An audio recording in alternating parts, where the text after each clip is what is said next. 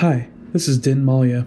I've been a member at Ogletown since 2010. My wife Rachel has been at Ogletown since 2018, and we have a 2-month-old daughter. And I'm reading Psalm 91, verses 3 through 6 today. For he will deliver you from the snare of the fowler and from the deadly pestilence. He will cover you with his pinions, and under his wings you will find refuge.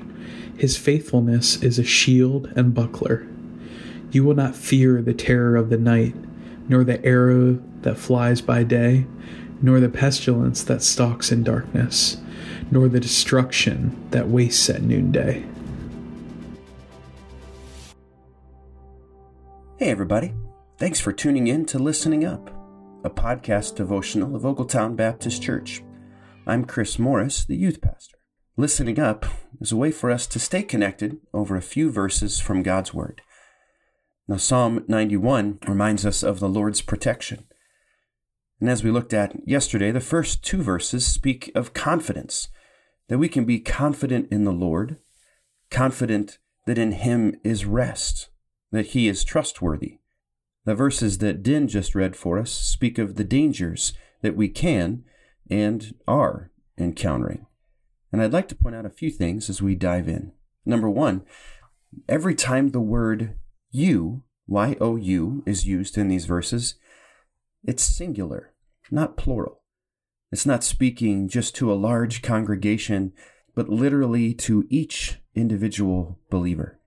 Number 2, this communicates then that God is watching over us, not like some Wild West gunslinger with twitchy fingers by his holsters, waiting to draw his weapons and pounce on your first mistake, but rather watching over us as verse 4 describes, that He will cover us with His wings, that His watching over us should bring peace and rest. And the third thing I want us to notice is that this passage begins with a mantra, not a laundry list of burdens or past mistakes or even fear-mongering over the dangers, but a mantra.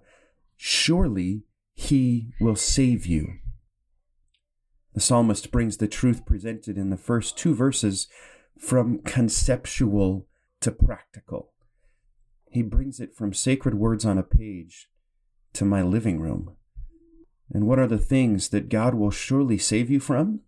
Well, verse 3 tells us the fowler's snare and the deadly pestilence. What accurate descriptions of the here and now.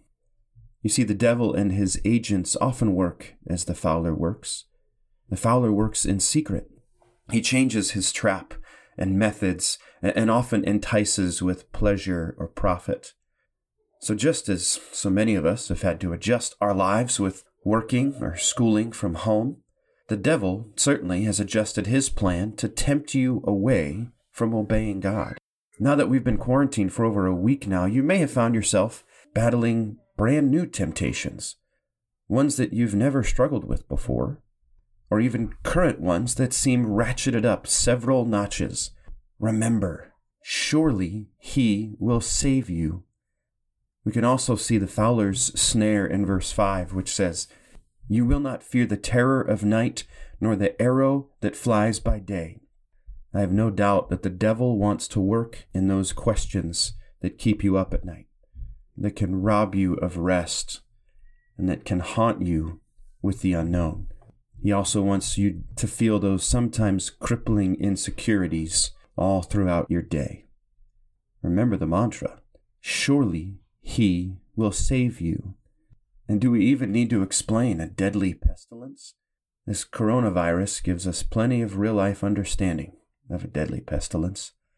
Now, the psalmist is not trying to say that believers will never get sick, but he is making sure that we grasp the fact that not even a worldwide epidemic surprises God, or catches Him off guard, or limits His power in any way, shape, or form. That as we look back over our lives, we see His hand of deliverance over numerous occasions in our lives. And that as we look forward, we recognize that our hope doesn't lie in sustained physical health or financial independence or perfect relationships. Our hope is in the one who took our place on a cross so that he can forever say, "Surely I can save you." Well, thanks for hanging out with me this morning. Thanks for tuning in to Listening Up. For the latest information about our church, please visit ogletown.org/updates.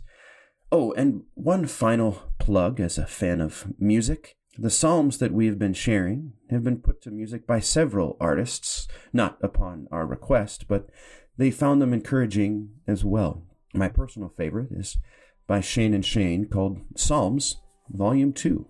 I encourage you to check it out. I know you have some extra time. I hope it would be very encouraging to you as it was for me. Well, until next time, let's keep setting our minds on things above.